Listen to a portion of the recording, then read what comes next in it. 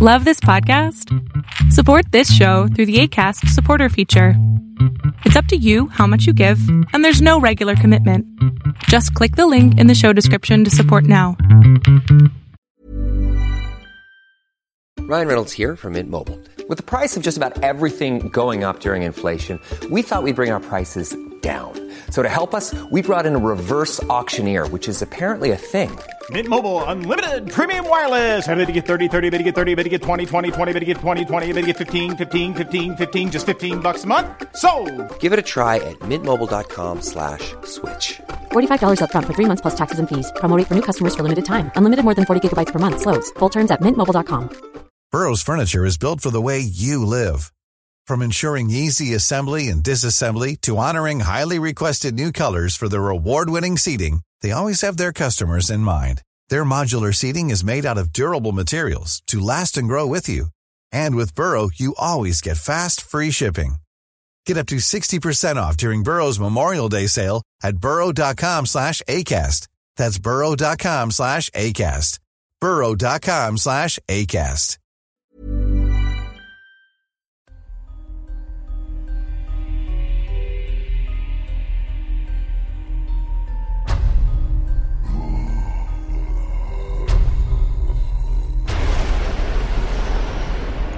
Welcome to Tales to Terrify.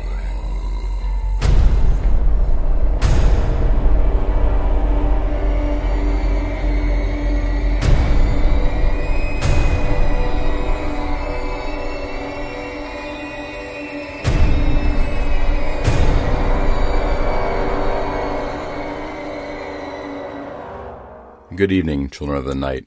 Come on into the cabin, and let's talk about the things that go bump in the night. Earlier, I was thinking about some of my own history with horror, and realized that although I started where most of us Westerners did, with Poe. In fact, there was a time in high school where an English teacher told us that we could choose any poem, recite it from memory, and then receive extra credit.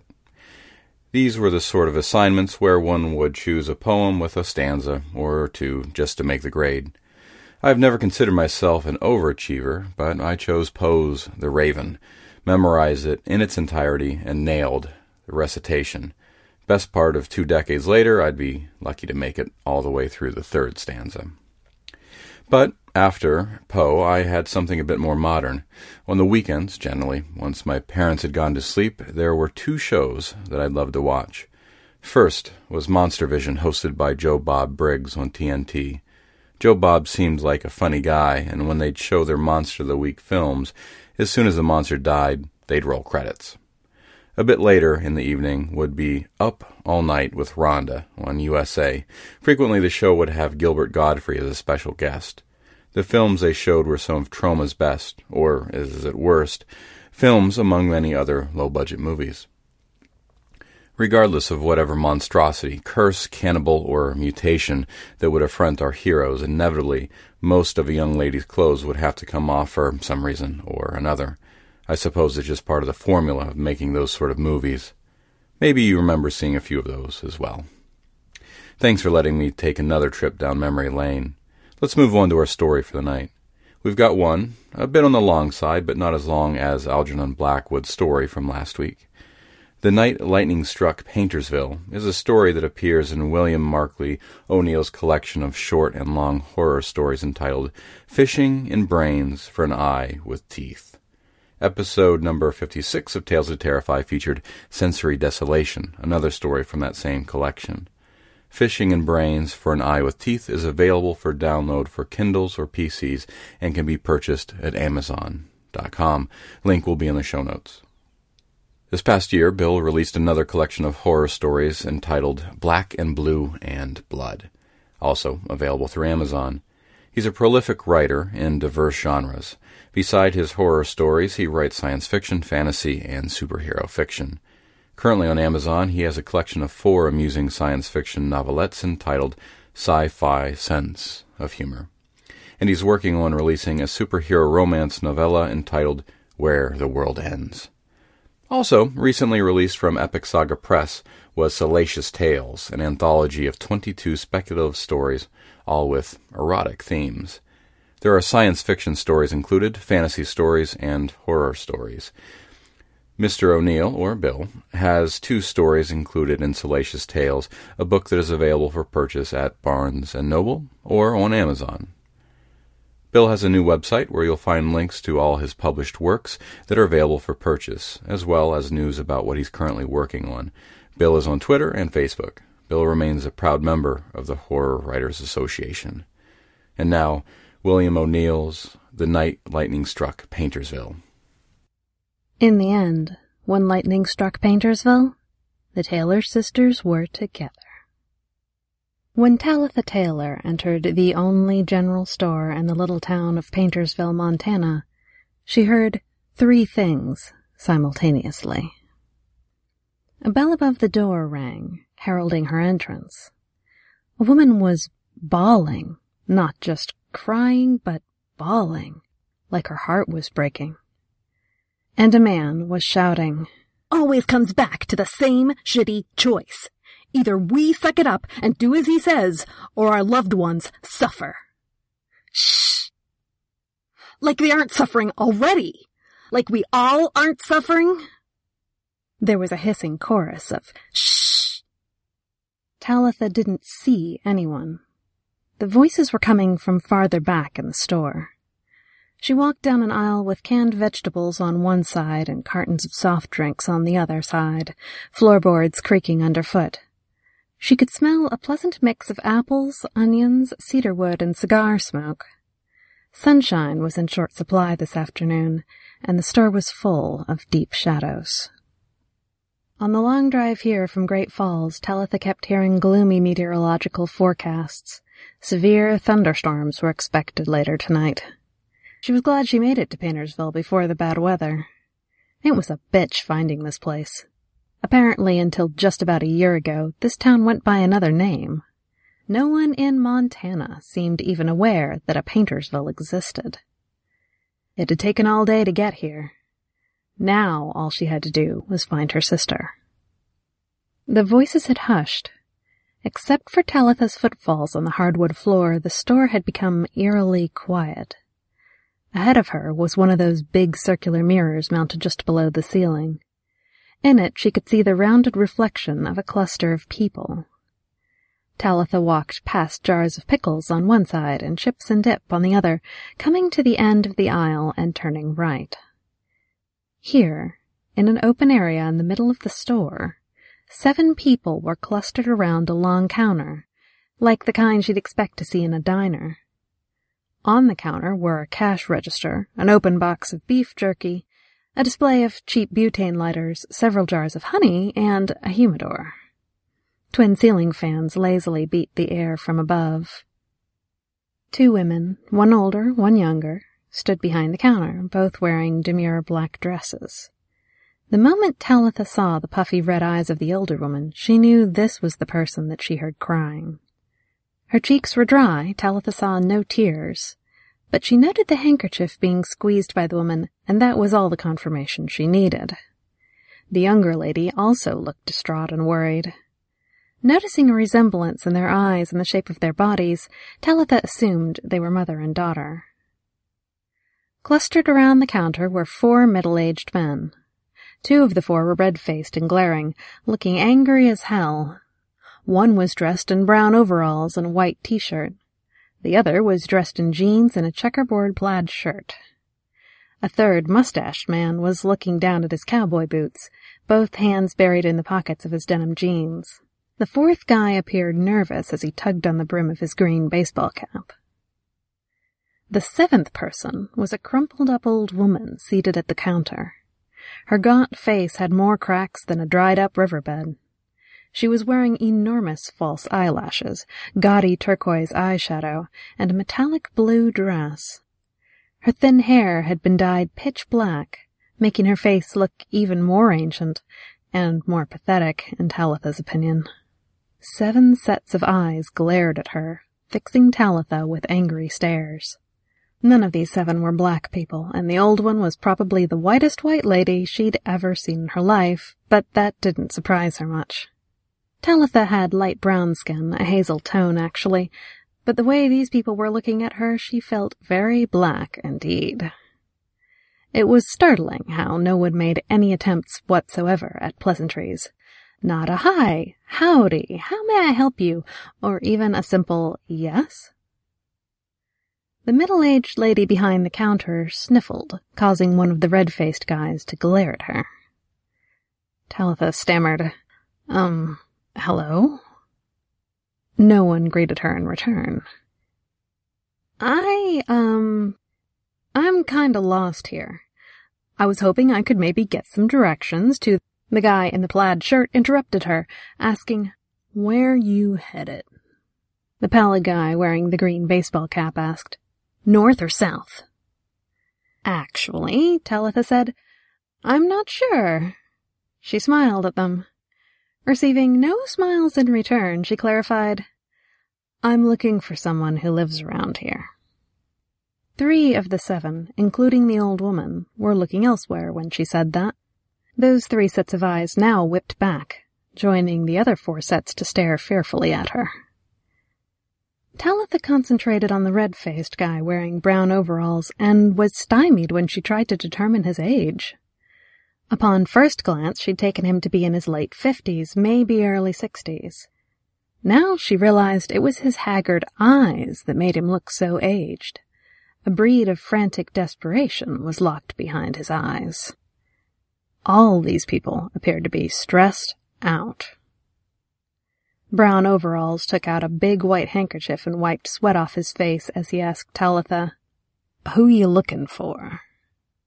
The guy in the plaid shirt and the guy in the green cap exchanged an uneasy look between them. Talitha sighed. She would rather be anywhere else right now instead of this nowhere, creepy-as-shit little town. She should be back home in Chicago, getting ready to go out on a date tonight. Everything about this trip had been fucked up from the get-go.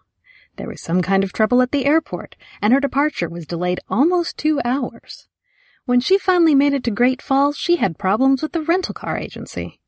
Her grandmother Diana was sponsoring this trip, this quest to find Malika, and before Talitha could get her car, the rental agency had to contact her grandmother directly. That took the better part of another hour. Then she had to endure a long-ass, boring 3-hour drive with storm winds dogging her all the way. Only to arrive here, in Paintersville, and to meet these lovely people. For all of a minute, she considered moving on. Screw these rednecks. She would find her sister on her own. She didn't like the way everyone was looking at her. But then the guy in the overalls asked, "Well?"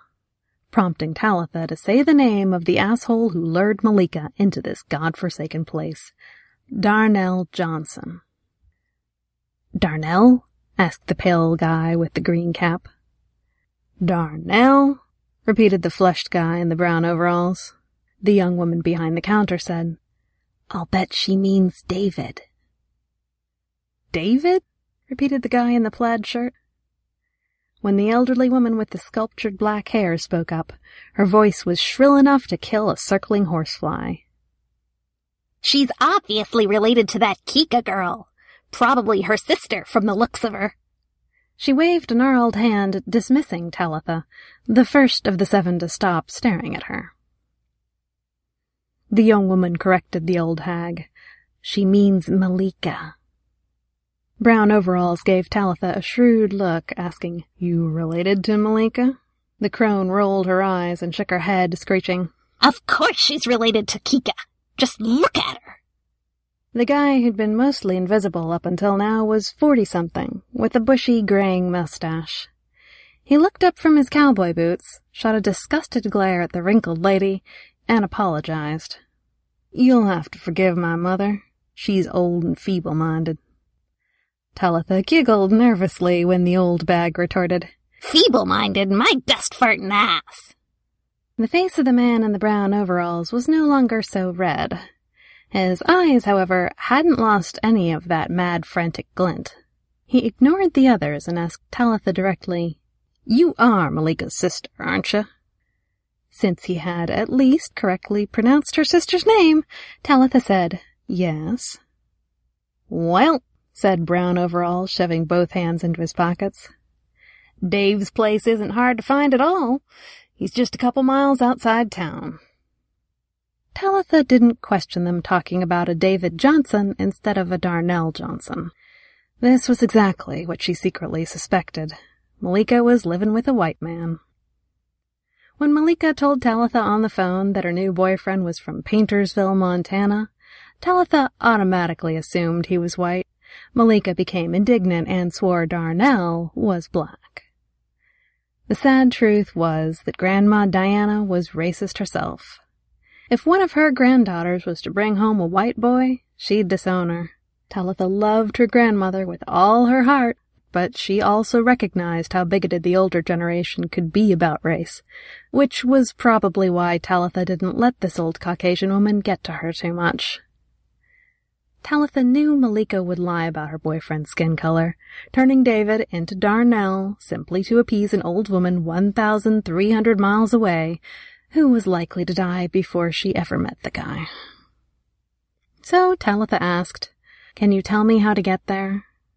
The man in the brown overalls pointed vaguely, saying, "You go back out here, to the main highway, and head north.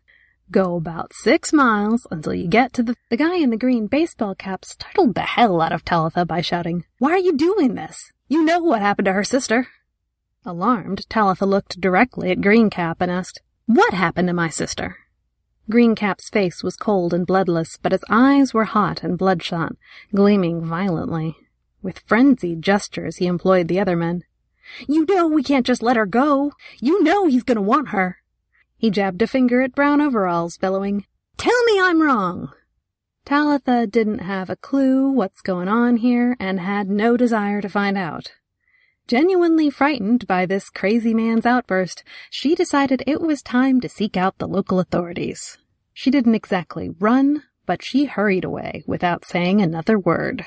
As she turned the corner down the aisle that led to the front door, she heard 5 cries behind her. Greencap screamed, "You know I'm right!" A man shouted, "She's boltin'!" Another man whined, "We don't want to make him angry." To which the old crone replied, "He's gonna be tickled to death when he gets a load of this one." She laughed a cackle that sounded like a gurgling brush fire. And the woman with the eyes puffy from crying shouted louder than any of them, "Don't let her get away!"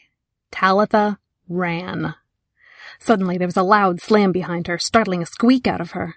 She was nearly to the end of the aisle, nearly to the door, when the entire section of soft drinks received a jarring blow from the other side, causing cartons and 2-liter bottles to spill onto the floor directly in her path. As long 12 packs of Coca-Cola burst open, sending dented cans rolling, Talitha stepped on one of those cans, tripped, and fell on her butt. Someone, the owner of the Paintersville General Store in all likelihood, shouted, "Oh, why'd you have to go do that, for God's sake? Don't tear the place up!" "Don't hurt her!" wailed the young woman. "Get her!" shrieked the old crone. Talitha clambered to her feet, looking back in the direction of the threat, back up at the mirror. She saw the cluster of people was still near the counter. Virtually no one had moved, except that she didn't spot either Greencap or Plaid Shirt. Wincing, her ass hurting, she turned and saw the only thing between her and the door were cans, bottles, and a growing cola slick. Several 2-liter bottles were hissing out of their broken seals. She hopped, leapt, and made her way past the obstacles. At the end of the aisle, just as she reached the front door, she caught a glimpse of someone to her right, turned, and yelped when she saw Plaid Shirt standing there. Pointing a long fingernail at him, Talitha yelled, "You stay away from me!" She heard the floorboard creak behind her as Plaid Shirt backed away. Someone was sneaking up on her. Before she could react to that realization, she was bashed in the back of the head. She had a brief flutter of consciousness from the floor. She was looking up at Greencap, who was looking down at her, a shovel in his hands. Then, for a long time, Talitha Taylor knew nothing more. She woke to pain and the talk of cruel men. Her head throbbed, and she almost moaned aloud. Somehow she managed to keep still. "Any wonder?" he snapped. "We're all on edge. Things will get back to normal after tonight." Talitha thought she recognized this guy's voice. It was Brown Overalls, the red-faced guy from the store. I can't believe he hit her like that. I swear, a year ago, Peter Proctor was the quietest guy in this town. He didn't even hunt, for Christ's sake. He wouldn't hurt a fly. A lot's happened in the last year. Fuck yeah. And none of it good. She realized she was in a moving car when they hit a pothole in the road. The jar to her body caused her head to flare. She bit back a moan, grimacing, tears squeezing out of her closed eyelids. From the front of the car, Brown Overalls said, "I can't believe we've sunk this low. This really sucks." "Stop saying that. We do what we've got to do to save both ourselves and our loved ones. Christ on a stick, man. Don't you remember what happened to the last do-gooders who defied him?"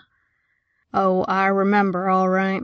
If I ever do live to see an end to this, I'll never forget their screams." "You'll live to see the end of this? Most of us will. Eventually we'll figure out how this fucker does it. I still think it's the paint. There's something bizarre about that paint he uses." Brown Overalls laughed, totally without mirth. "There's something bizarre about all of this. Rack your brains if you want, Sheriff." "Sheriff?" Talitha jumped as if goosed. "But there's no logical explanation for what this guy does. There's no radioactivity or mutant whatever in the friggin' paint." "Oh, don't tell me you're one of those fools who actually believes he's some kind of devil from hell." "Not a devil, no. But a demon?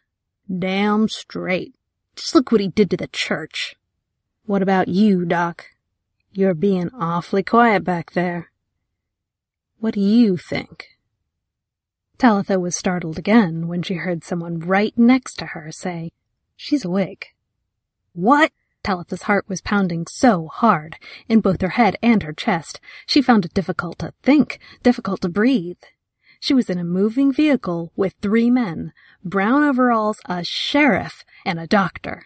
She was too frightened to open her eyes. She wanted to go on feigning unconsciousness, but she didn't know what good that would do. Doc said, "How are you feeling, Talitha?" An involuntary moan escaped her when he said her name. The sheriff asked, "She gonna be all right, Doc?" "Yeah." Pete must have restrained himself. The direction of his voice changed, aimed again at Talitha. "She's going to have a hell of a headache for a while, though." Talitha opened her eyes and, wincing, she sat up, saying, "Can't you give me something for the pain, Doc?"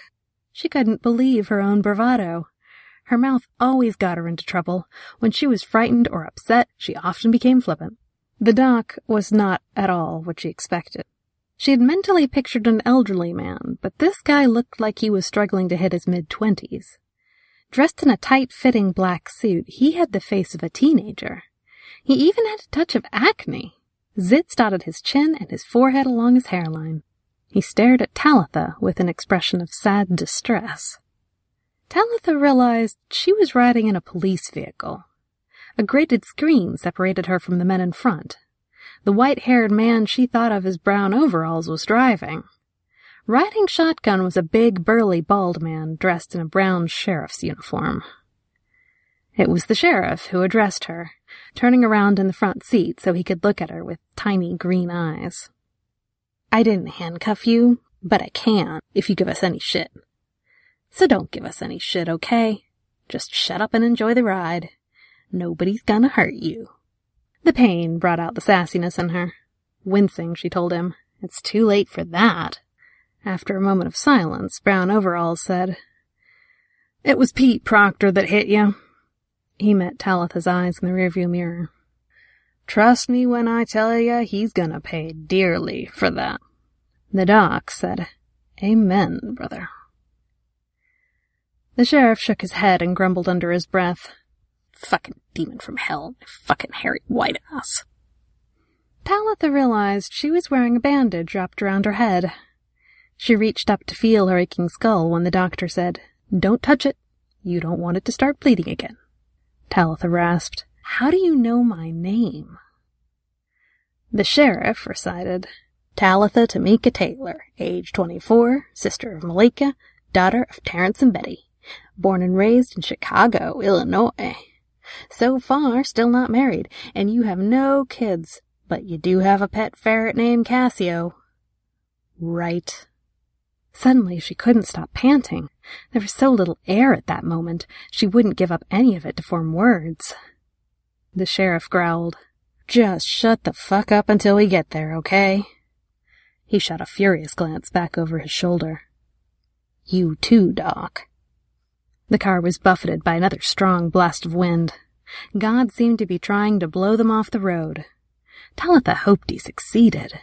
She didn't want to meet whoever was waiting at the end of this drive. Silently, she began to pray. When more strong gusts hit the car, Doc exclaimed, "God damn! Keep this thing on the road, will ya?" Brown Overalls snapped, "You want to drive?" The door had no handle. There was no way she could jump out even if she wanted to, and she didn't really want to, considering how badly her head hurt. Talitha looked out the window. She saw nothing but darkness and trees. They were cruising through a forest. A distant flash shuddered across the sky. "How bad is it supposed to get?" asked Brown Overalls. "Bad," said the sheriff. "I saw the Doppler TV right before I left. Everything west of here is lit up for miles." Talitha couldn't believe they were talking about the weather. Dizzy, she leaned over until her head was almost on her knees. She rode like this for the last 5 miles of the journey and didn't see the church from her window. Eventually, the sheriff's car came to a stop. Talitha's head was still down. If she had sand to bury it in, she would have done so gleefully. The men in the front of the car opened the doors to get out. A blast of muggy air rushed in.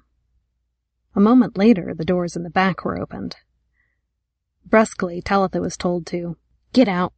She raised her head and looked up at the sheriff. She didn't know what possessed her to say, "Nice town you got here, man. Do you treat all tourists like this, or am I getting special treatment because I'm black?" The sheriff slapped her across the face. "I told you not to give me any shit." Crying, a red handprint rising on her cheeks, her head throbbing, Talitha shrieked, "Fuck you!" The sheriff shook his head. "Just like your sister, full of attitude." He drew his gun. "All right, sweetheart, I am not about to mess with you." A blast of wind hit the sheriff so hard he momentarily staggered. She noticed he hadn't bothered putting on a hat. Loudly, he informed her, "If you run, I swear to God I'll shoot you." Spit flew from her mouth as she snapped back, "What, you want to end up like Pete?" She was bluffing. She wasn't even totally sure Pete was Greencap, but she thought he was, and it sounded like Pete might have gotten into trouble for hurting Talitha. Whatever the case, the bluff seemed to work. The sheriff's eyes narrowed almost to the point of non-existence. Looking worried, he took a couple of steps back from the automobile. His expression then turned stony, just before he pointed his pistol and yelled, "Get the fuck out of the car!" She did as he demanded. She got out of the cruiser. She found herself in a parking lot with 30 or more parked cars. The wind howled in the high branches of the trees surrounding this isolated place. When Talitha turned around and saw the church, pain and fear were both briefly obliterated by unbounded revulsion. Talitha was raised Baptist. Unless she was deathly ill, every Sunday until she was 18 years old, she was expected to be in church with the rest of her family. She never sang in the church choir like Malika, or taught Sunday school class like her mom, but she did consider herself to be a devout Christian.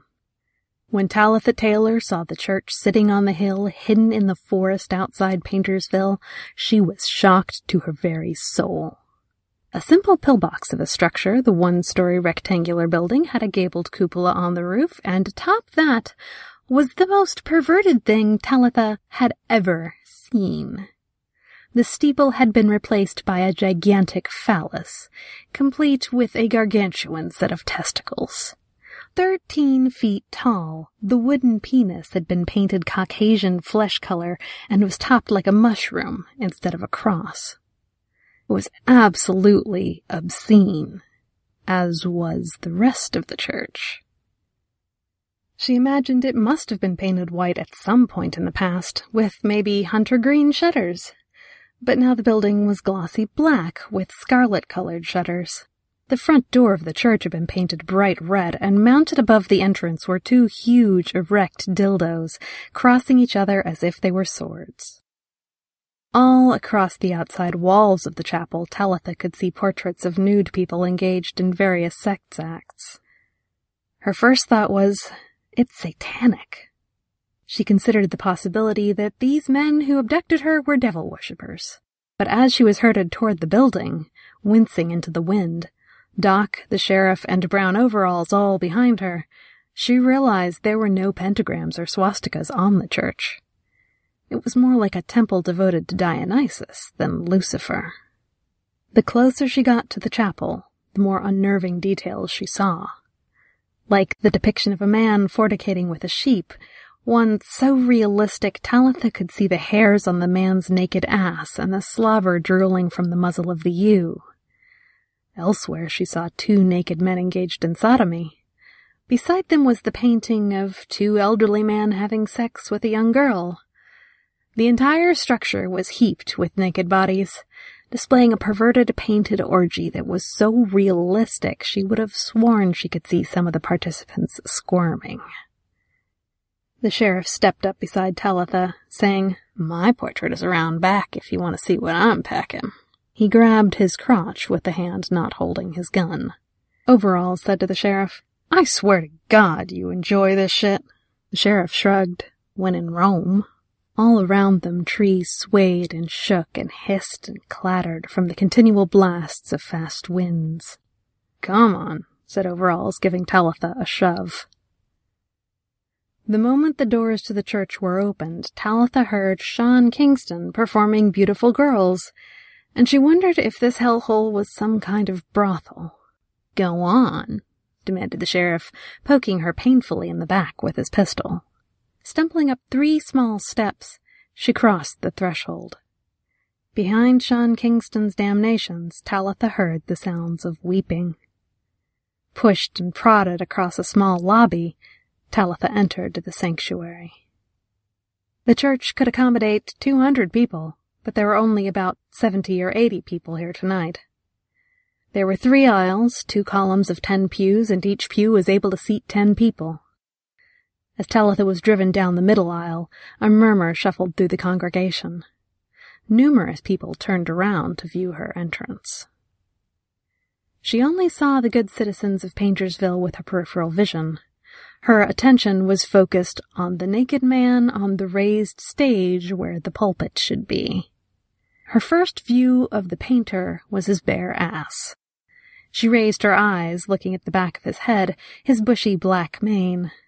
Paintbrushes in both hands, he seemed to be both making art and directing music, waving his arms in wild flourishes. Talitha could see a painting just now taking shape in front of him, the portrait of an infant. To the left of the easel was a boombox on a pedestal. To the right of the easel was the crib where the painter's subject lay sleeping. When the painter suddenly stopped directing with one hand and clasped it in front of him onto the woman's head, only then did Talitha realize he was currently receiving fellatio. Talitha caught just a glimpse of the middle-aged woman giving the painter a blowjob. Like an automated reaction to this scene, Talitha turned without thinking, intent on fleeing. She found the sheriff's gun hanging in the air 3 inches from the end of her nose. The bald brute calmly said, "Don't even think about it." With that desperate look in his eyes that Talitha remembered so well from their first encounter, Overalls grabbed her, spun her around, and gave her a hard shove. She staggered forward, twisted her ankle, felt a stab of pain there, and fell. Her head throbbed. Talitha began to cry. Sobbing women cried louder in sympathy for her. "Get up!" She hugged the floor, bawling, hurting, frightened out of her wits. "Get the fuck up, bitch!" A new injury was added to her pains as she was kicked in the butt. When she didn't get up, Overalls and the sheriff each grabbed an arm and pulled her to her feet. She was manhandled forward. For the first time, she looked closely at the congregation. and was startled and frightened yet again. The people here had been segregated, men to the left, women to the right, with the elderly in the back and the teenagers up front. She saw no small children. Virtually everyone was dressed in their Sunday finest, in suits and elegant dresses, but in the front 2 pews on the right were 10 young ladies who were all completely nude. The naked women were crying, hiding their faces in their hands and generally looking embarrassed, ashamed. Mom deserves the best, and there's no better place to shop for Mother's Day than Whole Foods Market. They're your destination for unbeatable savings, from premium gifts to show-stopping flowers and irresistible desserts. Start by saving 33% with Prime on all body care and candles. Then get a 15-stem bunch of tulips for just $9.99 each with Prime. Round out Mom's menu with festive rosé, irresistible berry chantilly cake, and more special treats. Come celebrate Mother's Day at Whole Foods Market. Want to get a chiseled look in the jawline? Sculpt and shape your jawline with added volume from Juvederm Volux XC. Juvederm Volux XC is an injectable gel specifically designed to be robust enough to improve moderate to severe loss of jawline definition. And it is the first and only hyaluronic acid filler approved for the jawline. Add volume to your jawline for a chiseled look with Juvederm Volux XC. For important safety information and to find a licensed specialist, visit Juvederm.com. That's Juvederm.com. Not for people with severe allergic reactions, allergies to lidocaine, or the proteins used in Juvederm. Common side effects include injection site redness, swelling, pain, tenderness, firmness, lumps, bumps, bruising, discoloration, or itching. There's a risk of unintentional injection into a blood vessel, which can cause vision abnormalities, blindness, stroke, temporary scabs, or scarring. Talk to a licensed specialist to find out if it's right for you. Visit Juvederm.com. That's Juvederm.com. Quality sleep is essential. That's why the Sleep Number Smart Bed is designed for your ever-evolving sleep needs. Need a bed that's firmer or softer on either side? Helps you sleep at a comfortable temperature? Sleep Number Smart Beds let you individualize your comfort, so you sleep better together. J.D. Power ranks Sleep Number number 1 in customer satisfaction with mattresses purchased in-store. And now save 40% on the Sleep Number Limited Edition Smart Bed for a limited time. For J.D. Power 2023 award information, visit jdpower.com/awards. Only at Sleep Number stores or sleepnumber.com. And distraught. One beautiful brunette with enormous breasts had such a red face she looked like she had a rash. And then Talitha saw familiar faces, both women from the store. They were sitting with a third woman who was dressed like a widow and was crying harder than anyone. Whereas most people were now looking at Talitha, this woman was looking at the painter, wringing her hands, rocking back and forth, wailing. Talitha thought she now understood why the woman in the general store was bawling earlier tonight. All 3 of these women were probably related to the poor woman being forced to perform fellatio. Talitha never considered the possibility that they might be the sister, aunt, and grandmother of the infant baby being christened tonight in paint. She just happened to glance left and saw a young man, probably 15 or 16, dressed in a suit and tie, with his fly undone and his erection out, openly masturbating as he looked across the aisle at the naked babes. Aloud, with more volume than she intended, Talitha blurted out, "What kind of place is this?" The painter heard her and stopped his wild gesturing. His back still to Talitha, he first put down his paintbrushes and then reached over to turn off the music on the boombox. Finally, he used both hands to pull the lady's head away from his crotch, her mouth coming off his dick with a wet plop. The captor turned around to face his prisoners. Talitha's first impression was, he's nothing special. The painter was tall, lanky, and furry, with a wild tangle of hair. His bright blue eyes sparkled with lively mischief. He had a short rat-brown beard, probably, Talitha thought, in an effort to look Christ-like. But there was nothing charismatic about this man. She shook her hurting head, wondering, is this really the guy who's terrorizing all these people? This is the demon from hell? There was nothing devilish about him at all. His penis wasn't even all that impressive. The thin hard-on he was sporting was probably no more than 5 inches long, 6 at best. When he saw Talitha, the painter immediately clasped a hand to his chest and said, "Oh my heaven, aren't you a sight for sore eyes?" Talitha noticed a tattoo over the painter's left breast, one of a flaming heart. Hair had grown over the tattoo, but the bright red ink showed through. The painter turned his head slightly and bellowed, "Lummox, get out here!" He shook his head. This is embarrassing. Of all the times for him to need to go to the little minion's room. Talitha was acutely aware of the men still standing behind her. Fleeing wasn't an option. Her terror rose again and made her bold. "So you're the evil madman who's terrorized this entire town, huh?" Contemptuously, she snipped, "You don't look all that much to me." Several people gasped, including at least one person from the men's side. Much of the weeping had subsided. Everyone's attention was focused on Talitha and the painter. For a full minute, the painter just stood there, expressionless. Then, without warning, he burst into laughter. He shook a paint-stained finger at her, saying, "You are definitely like your sister. Am I going to have as much trouble with you as I did with her?" "Where is she?" Talitha shrieked. "What have you done with her?" "Malika?" The painter smiled wickedly, his eyes fixed solidly on Talitha. "She's fine. She's hanging on my bedroom wall right now," he tittered. Talitha and Malika often went to horror movies and screamed together when someone was killed. She'd seen a lot of slasher films in her life, including every Saw movie. And when the painter talked about Malika hanging on a wall, Talitha immediately pictured her sister mounted by way of a bloody meat hook plunged through her belly. She shuddered, putting her hand up before her eyes as if she could shield herself from her own imagination. She tried finding refuge in the fact that he had also said, "She's fine." A big, broad, overweight man now appeared behind the painter. Talitha took one look at his dull-eyed, slack expression and knew this must be Lummox. He was wearing nothing but jeans and cowboy boots, his enormous white whale belly hanging out. Talitha wasn't at all surprised to see his fly was unzipped.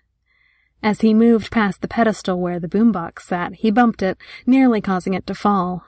The painter shouted, "Watch it, you oaf!" Talitha wondered which was his proper name, Lummox or Oaf. She saw the handle of a pistol sticking out of the oaf's pocket.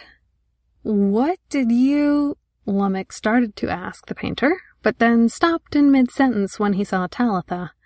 His eyes widening, the shirtless blob asked, "Who's that?" "She," the painter said, gesturing enthusiastically at Talitha, "is Malika's sister." Talitha found she could still suffer additional chills when she witnessed Lummox's reaction. He gave Talitha an intense look that was both angry and lewd, while simultaneously licking his lips. Leering at Talitha, he asked the painter, "What happened to her head? She's bloodied." "Yes, my intellectually challenged friend, she has been bloodied, and since you obviously haven't been paying attention tonight to a goddamn thing that's been going on, too blinded by tits as usual," the painter gave Talitha a mock-weary look that said, "Do you see what I have to put up with?" before turning back to Lummox to finish. "I'll politely remind you, that's why Peter Proctor's portrait will presently be placed in a position of peril." He looked back at Talitha. "I love tongue twisters, don't you?" He flapped his tongue lewdly at her, making it waggle. Lummox snorted laughter.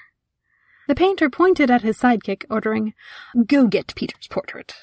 Something bright popped on behind Lummox's beady little eyes.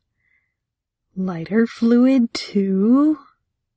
"Oh, yes," said the painter, his smile broad and sinister. "The lighter fluid, too." He turned, looked at his congregation, and threw out his hands wide as he shouted the declaration, "I prefer Kingsford." The painter then turned his attention to the man standing to Talitha's left. I appreciate you using restraint, Sheriff. Talitha has been through a lot today, I'm sure. I imagine the flight from Chicago was harrowing enough, and then when she gets here, well, what Pete did was unforgivable. He turned to Talitha, repeating, absolutely unforgivable. He'll receive his punishment, of that you can be assured, my dear. Whatever, said Talitha. If you just want to let me and Malika go, I'd be happy to forget the entire thing. Uh-huh. The painter nodded, smiling at her knowingly. Pointing at the man in the uniform, he said, as much as I hate to do it, Sheriff, I think you should cuff her. No, she protested, and tried to fight them, but quickly gave up when a fourth man rose from one of the pews to join her 3 tormentors. Talitha's hands were pulled behind her back and cuffed. The painter's erection seemed to stand a little taller as he watched Talitha struggle. I apologize, my dear, but your reputation precedes you. Before I was forced to mute her, Malika told me all about you. He licked his lips and leered. Pushing away that image of her sister on a hook, Talitha said, then you should already know if you plan on raping me, you're in for one hell of a fight. Oh, Talitha, the painter looked appalled. I'm not a rapist. I don't take damsels kicking and screaming by force. I prefer women who submit to me, either out of fear for themselves or out of fear for their loved ones, like her, for instance. He pointed at the woman who had been sucking him when Talitha arrived. The whimpering big-breasted lady had crawled over behind the baby crib. I've already diminished her husband and her brother. She and her daughter are all that remain of the family. He smiled, still staring at his victim. She's one hot mama, don't you think? A real MILF. He gave his dick a couple of quick strokes before exclaiming, Sweet Bacchus on a grapevine, I love women. The painter turned his attention back to Talitha. And you, Miss Taylor? Oh, I definitely desire fucking you. All the females in this town are so pale. With the exception of Malika, there's no one in my collection who has any kind of... He grinned wickedly before saying, with only slight emphasis, color. The painter stepped down off the stage, approaching her with his hard-on leading the way. She tensed, causing a jolt of pain to stab her brains. The painter pointed, saying, You're a total fucking hottie. You know that, don't you? She wouldn't respond to him at this point if she knew how. From somewhere close, Talitha heard a man crying. The painter's face darkened, his smile vanishing. You are sublime work of art, Talitha. You know that, right? He was close enough for her to spit on, and she did it without thinking. The splat of saliva hit him on his hairy shoulder, just above the hairy tattoo of the burning heart. Oh, the indignities I must suffer for my craft! Smiling, he wiped away Talitha's spittle, telling her, We'll deal with you in a moment. The painter looked to Lummox, who Talitha saw had returned with a painting, its back, complete with wire hanger, facing her. First, said the fiend, we must punish Peter for the unforgivable way he welcomed you to Paintersville. Windows rattled as wind pounded the church. Outside, the leading edge of the storm front arrived, bearing rain. Inside the chapel, the painter took the portrait away from Lummox, and after a hand flourish and a ta-da, he turned it around for Talitha to see. The man in the green cap, who went berserk in the store and bashed her in the head with a shovel, was, indeed, Peter Proctor. This portrait of Peter was wearing his green baseball cap. It depicted just his head and shoulders, and the portrait was animated. Peter was holding his painted face in his painted hands and crying his painted eyes out. This was the weeping she'd been hearing since Lummox returned. A living man was trapped in oils. So many thoughts struck Talitha's mind simultaneously, she was dizzied to the point of almost swooning. Seeing the moving painting was the most mind-boggling, most terrifying sight she'd ever seen. Pete's anguish was palpable, rolling out of the portrait like waves of bitter torment. All the many things she had seen and heard since she came to Paintersville suddenly made more sense. She knew, for instance, that Malika wasn't hung on a meat hook somewhere. She was hung flat on a framed canvas. Talitha Taylor screamed. When painted Peter Proctor was startled by her shrieks, he opened his puffy eyes, looking directly at her, and Talitha screamed even louder. The sheriff grabbed Talitha by her shoulders and smacked her face, turning her screams into sobs. The painter tilted his head and stuck a finger in his ear. "Thank you, Sheriff," he sighed. "I'm surprised I'm not deaf by now." Lummox snorted laughter. "Why do they always have to scream, huh, boss?" The painter rolled his eyes. "Moron." The naked artist took Peter's portrait from Lummox and walked to the far side of the stage, away from the baby crib and his current work in progress. Above a blackened spot on the stage, a long wire was draped over the rafters.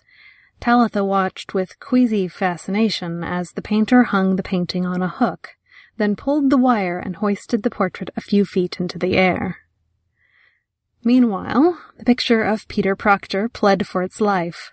"Please, no, don't do this. I thought she was going to get away. I thought you would want me to stop her." Opening the can of lighter fluid, the painter walked over to the portrait and calmly replied, "I did want you to stop her." "I knew that," babbled Peter's portrait. "I knew you'd want to paint her, just like you did her sister. And I knew the troubles Mika gave you. I thought you'd want me to prevent this one from getting away." The painter squirted lighter fluid on the hanging painting as he skipped around it in a circle. "I do want to paint her, and I remember, better than anyone, the trouble Malika gave me." "Then you don't need to." The painter interrupted the painting. "But—" He glanced at Talitha, then at Lummox. "What's the rule when relatives come to town, Lummox?" "Subdue, but don't injure. Don't bloody 'em." The painter repeated, "Don't bloody them." He reached up underneath his wild hair and pulled out a match from behind his ear. An hour earlier, after this man bashed Talitha in the skull with a shovel, if someone had offered to hang green-capped Peter Proctor from the highest tree, she would have joyfully provided the rope. Now, however, she felt none of that need for vengeance. Certainly this wasn't justice. This hideous punishment did not fit his crime. So she groaned, "Don't do it." The painter stopped, gave Talitha a long look, one eyebrow raised. Then he flicked the match fire with his thumb and casually tossed it at the painting. A whoosh of fire reverberated through the sanctuary. As he was burnt alive, Peter Proctor shrieked and screamed. Talitha looked away, causing her wrists some pain when she spontaneously tried to cover her ears and couldn't because of the handcuffs. Peter's wailing death throes lasted less than 5 minutes, but they were the longest minutes of Talitha's life. She tried to keep her eyes averted, but made the mistake of glancing up at the picture. That fleeting look showed her a charring tongue jutting from the screaming mouth of a face on fire. By the time the portrait stopped howling, Talitha realized she was screaming, as were many others inside this desecrated church. The painter let the moment play out until all the screams dissolved into sobs. He then nodded at Lummox and pointed at the still burning canvas. At some point when Talitha wasn't looking, Lummox retrieved a fire extinguisher that he now used to put out the sputtering flames. Talitha looked back at the painter and shook her head with disbelief. His erection still hadn't wilted. "Well," he said, and then paused to look at the people of Paintersville. When he finally spoke again, it was in his raised-volume orator voice. He shouted, "Let's hope we don't have to witness anything like that ever again." Several voices said an amen in unison. Walking away from the charred ruins of Peter Proctor, the painter looked at Talitha. He tapped the tattoo on his left breast, shouting, "Everybody here tonight has loved ones who are now part of my collection. Every one of you has friends and relatives who could easily suffer a similar fate if you fail to please me. And this," he tapped the tattoo again, now addressing Talitha, "is why no one here will ever defy me. Lummox, tell Miss Taylor here what happens if my heart should stop. Lummox snorted. Everybody dies.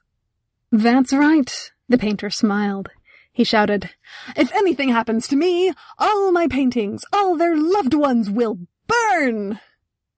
The painter strolled up to Talitha, who was prevented from backing away by brown overalls. She grimaced as the painter came so close his erect penis nearly brushed against her.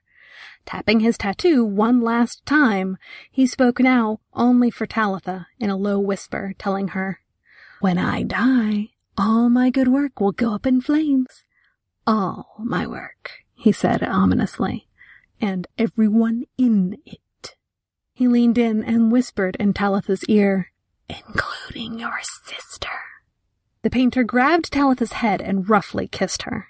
She tried to struggle, but he was very strong, and so she tried to bite him, but he pulled away just before she could. Huh, he said, rubbing his lip to make certain it was still whole. Talitha didn't realize how stupid the words were until they'd already flown out of her mouth. You'll never get away with this. That's what they said to Hitler, and Van Gogh, and Milli Vanilli, the painter snickered. Nobody gets away with anything forever. He winked at Talitha, still tittering. The trick is to enjoy your little evils while they last. Before she could respond, the painter ordered, Doctor, do your duty. A cloth soaked with chloroform was slapped over Talitha's mouth and nose. She awoke to a groggy existence where she was gagged and bound, spread eagle on her back, her wrists and ankles tied to the 4 posts of an elegant bed. A feather pillow was under her head, a cotton canopy was above her, and silk sheets were beneath her. Her brains didn't hurt so much anymore, but when she opened her eyes and tried to raise her head, dizziness prevented her from getting anywhere. Talitha moaned. The painter said cheerfully, Ah, there you are. Your timing is perfect, actually. I'm almost done here.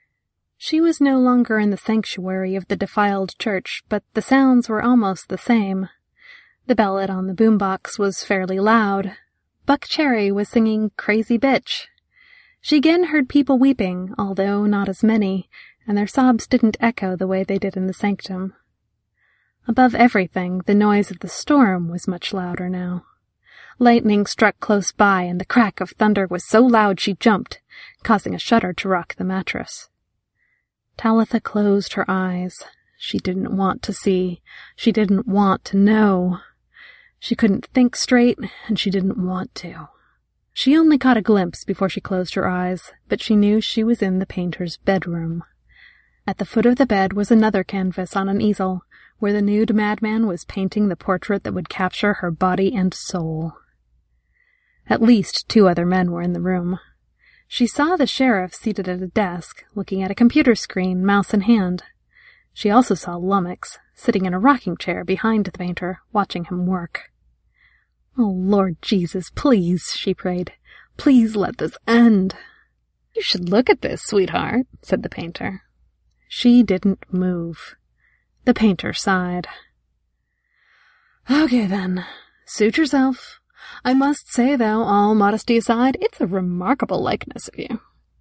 Lummox laughed. Through the fog of Talitha's addled brain, she remembered the painter saying that Malika was in his bedroom, hung on the wall. She put that memory together with the fact she was now in the bedroom, and she cried out, Sis! She tried to sit up, only to be driven down again by vertigo. She's not here. The painter's cheerfulness was in itself another horror.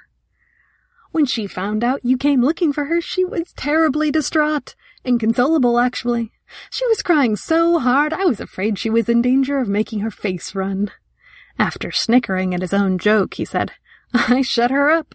Frankly, her language was offensive. He snickered again and said, The fucking bitch. He laughed harder still.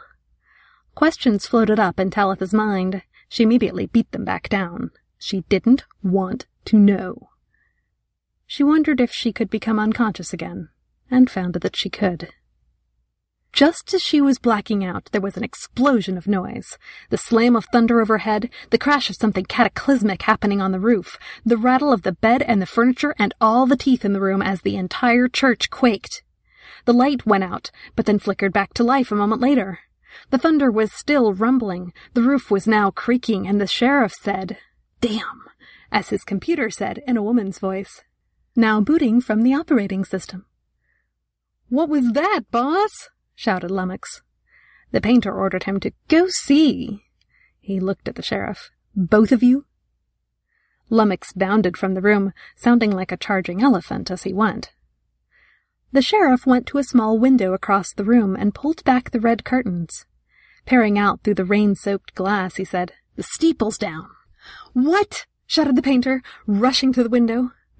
Lying on her side on the bed, Talitha opened her eyes wider and saw something she'd given up hope of ever seeing. The painter's penis finally went soft. The sheriff couldn't completely keep the smile off his face as he said, "The storm's knocked down that goddamn dick of yours." The painter whirled on the sheriff and roared, "Go check on it!" The sheriff walked to the bedroom door, looking annoyed. "What the hell am I supposed to check on? The fucking thing is wrecked." The painter shook a fist at the man dressed like a law officer, looking like a petulant child, a furious one. Seeing his reaction, Talitha was certain that the man ruling this frightful little town was totally deranged. "You're all wrong," she thought, suspecting she knew the truth. "He's not a demon, and no, it's not something in the paint. It's his madness. Somehow his insanity gives him power." The realization drained her. Talitha passed out. "Wake up!" Talitha didn't want to wake up. People, paintings, were screaming. She was grabbed by the shoulders and shaken. "Wake up, Talitha!" Faking unconsciousness was both an act of denial and defiance. She kept her eyes shut and her body relaxed. She realized, much to her astonishment, she was no longer bound. She was shaken again, and then the manhandling stopped as the door slammed open. She heard distant screams. "The sanctuary's on fire!" "When the steeple went down, so did the lightning rod. The last bolt struck the sanctuary directly. It's like—" Someone else finished the sentence. "Like the wrath of God!" Still standing very close to her, too close, the painter said, "I'll show you the wrath." And then he asked, "Where's Lummox?" "The fire's spreading. People are going crazy down there. Everyone is desperate to save their family portraits. Lummox was trying to—" Pow, pow, pow, came the crack of gunfire directly below this room. Above, the storm answered with a crash of thunder. Talitha still hadn't opened her eyes. The painter bellowed, "Find out what's going on, all of you! Find Lummox and evacuate the paintings to the farm!" A split second later, he shouted, "And take these with you! You, there! Take that one!" There was a great deal of stomping, and some piece of furniture was dragged scraping across the floor. "Go!" "Wait! Don't forget me!" shrieked some poor painting. As the sounds of anxious people and frightened portraits began to recede, the painter shouted after them, "Meet me at the farm!" Talitha heard the squeak of the door as the painter closed it. "Now," the madman said, and there was definitely a change in his tone. He no longer sounded so chipper. "Let's see if you really are asleep." She heard him coming toward her, heard his labored breathing, and immediately opened her eyes just in time to stop him. He was about to plunge a sewing needle into some delicate part of her. "Ah," he said, stepping back. Wind battered the church with howling ferocity. The moment she saw him again, Talitha shouted, "It's all coming down around your ears, fucker!" 3 rapid gunshots rang out downstairs, followed by a woman's high-pitched screech. Talitha managed a smile. "It's all coming to an end." In her mind, she prayed, "Dear Jesus, let it be so." The painter smiled and said, "You're right about that." He lifted up her portrait, turned it around, and showed Talitha her own face. Even though he painted her when she was dead unconscious, she was depicted here as wide-eyed, awake, and smiling.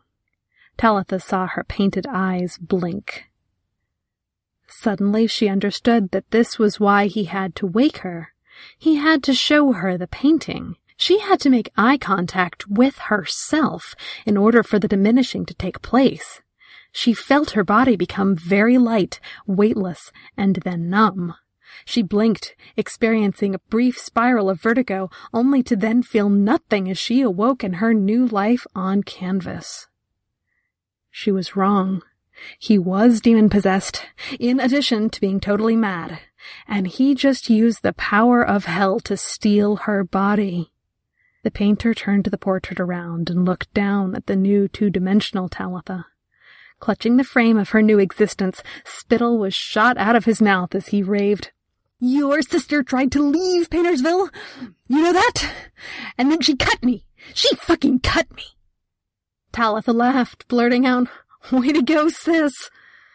And now you, coming to town and bringing this storm with you, like some ill-fated, flag-and-flop, slim, slurpy, finger-seeing, Magar-hound dream killer." "What?" Talitha's eyes grew huge. "You're completely insane." "Insane, huh?" cried the painter. "Well, I may be insane, but I'll have the last laugh on you, my dear, and your little dog, too." Holding her portrait so she was looking up at his bug-eyed, hairy face, the painter took Talitha and hung her on the wall. With her peripheral vision, she saw him go to a closet and take out Malika's portrait. He brought Talitha's flattened sister before her, so that they were portrait face to portrait face. Talitha cried giant tears of rage when she saw what the psycho had done to Malika. "You see?" he asked. "You see what I had to do because she wouldn't shut up?" Malika's portrait was absolutely perfect in every regard except one. Her mouth had been removed, as if it was never there. What was more horrific to Talitha was, despite the fact that Malika had no mouth, her portrait was making pathetic little sounds as she wept, her tortured cries trapped deep inside her quavering throat. The painter hung Malika's portrait on the wall opposite Talitha's. "You bastard!" shouted Talitha, and instinctively spat at him. This time her aim was much better than before. The painter was hit between his eyes with a splat of green paint. Wiping his forehead off with a handkerchief, Talitha suddenly realized he was no longer naked. The painter was wearing black slacks and a long-sleeved puffy white shirt. He dropped his stained handkerchief on the floor and said, "And with that, my ladies, I will leave you here to burn." Talitha raged. "We may burn tonight, you miserable fuck, but by God, one day soon you will be burning in hell." The painter looked back at her and started to say something when more shots rang out from below. Closing his mouth, saying no more, the painter opened the door and rushed out, never to be seen by them again. Outside, rain poured and bolts of lightning dropped continuously from the sky. Talitha looked into her sister's eyes and said as calmly as she could, "Listen to me, sis. We are not going to burn. God is not going to let that happen. You hear me?" Malika nodded, wiping tears from her face. "Pray with me." Both portraits bowed their heads and closed their eyes. Downstairs, the shouting was finally done. Everyone had fled the burning building. In the storeroom below this bedroom, flames had reached the ceiling. The smoldering floor built up a thickening smoke screen between the Taylor sisters. Talitha prayed, "Dear Lord Jesus, Son of God, save us from these flames. Deliver your daughters, Talitha and Malika, from this terrible evil that has captured us. Save us, Jesus. Send us to our grandmother's home." Talitha heard a startled squeak of surprise from Malika. She continued her prayer by saying, "In the name of Jesus Christ, our Savior, I pray. Amen." Opening her eyes, she saw her sister nod and knew that she just thought in answering amen. A spot in the corner, heavy with lint, was the first part of this bedroom to catch fire. The room below was an inferno. Talitha was focused completely on Malika. "Remember the painting Grandma Diana had done of herself? You remember," Talitha went on, even though Malika was already nodding. "The one Grandpa always said looked just like her, but Grandma keeps it in the attic because she said her mouth was painted too big." The smoke was getting thick. The thunder was continuous. Talitha had to shout to be heard. We're just gonna wish ourselves right into that painting in Grandma's attic. You know, that big-ass painting. There's room there for you and I, don't you think? The portrait of mouthless Malika nodded. I know it's crazy, sister, but this whole thing is just about as crazy as it gets. So let's be like Dorothy in The Wizard of Oz. She barked a choked laugh. We close our eyes, focus on that painting of Grandma Di, and think over and over, I wish we were home. I wish we were home. I wish we were home. We'll wish ourselves right back to Chicago. Talitha fought back her own tears, sniffling. Are you with me, girl? Malika nodded. I wish we were home. I wish we were. In the end, when lightning struck Paintersville, the Taylor sisters were together. God threw down a final devastating thunderbolt and sent Malika and Talitha home. That was The Night Lightning Struck Paintersville by William O'Neill, as read to us by Ruth Stearns. Ruth got her start as a narrator by reading to her husband on car trips through the empty grasslands of Central Florida. She also writes speculative fiction of her own, although she is best known for combating circular entropy as a college administrator. Contact her via her blog at letmewritethat.wordpress.com, and as always, link will be in the show notes. And that will be our show for the evening, Children of the Night. Take care of each other, and come see us again next week for another episode of Tales to Terrify.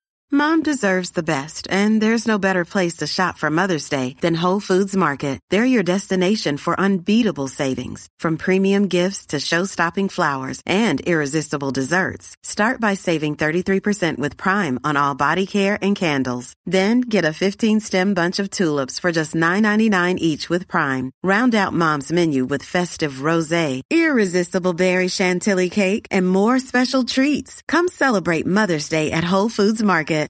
If you're looking for plump lips that last, you need to know about Juvederm lip fillers. With Juvederm Volbella XC and Juvederm Ultra XC, your lip look, whether it's subtle or bold, can last up to 1 full year with optimal treatment and no additional maintenance. Find a licensed specialist and see if it's right for you at Juvederm.com today. That's JUVEDERM.com. Add fullness to lips in adults over 21 with Juvederm Volbella XC or Juvederm Ultra XC. Do not use if you have severe allergies or a history of severe allergic reactions, or if you're allergic to lidocaine or the proteins used in Juvederm. Tell your doctor if you have a history of scarring or taking medicines that decrease the body's immune response or that can prolong bleeding. Common side effects include injection site redness, swelling, pain, tenderness, firmness, lumps, bumps, bruising, discoloration, or itching. As with all fillers, there's a rare risk of unintentional injection into a blood vessel, which can cause vision abnormalities, blindness, stroke, temporary scabs, or scarring. For full, important safety information, visit Juvederm.com.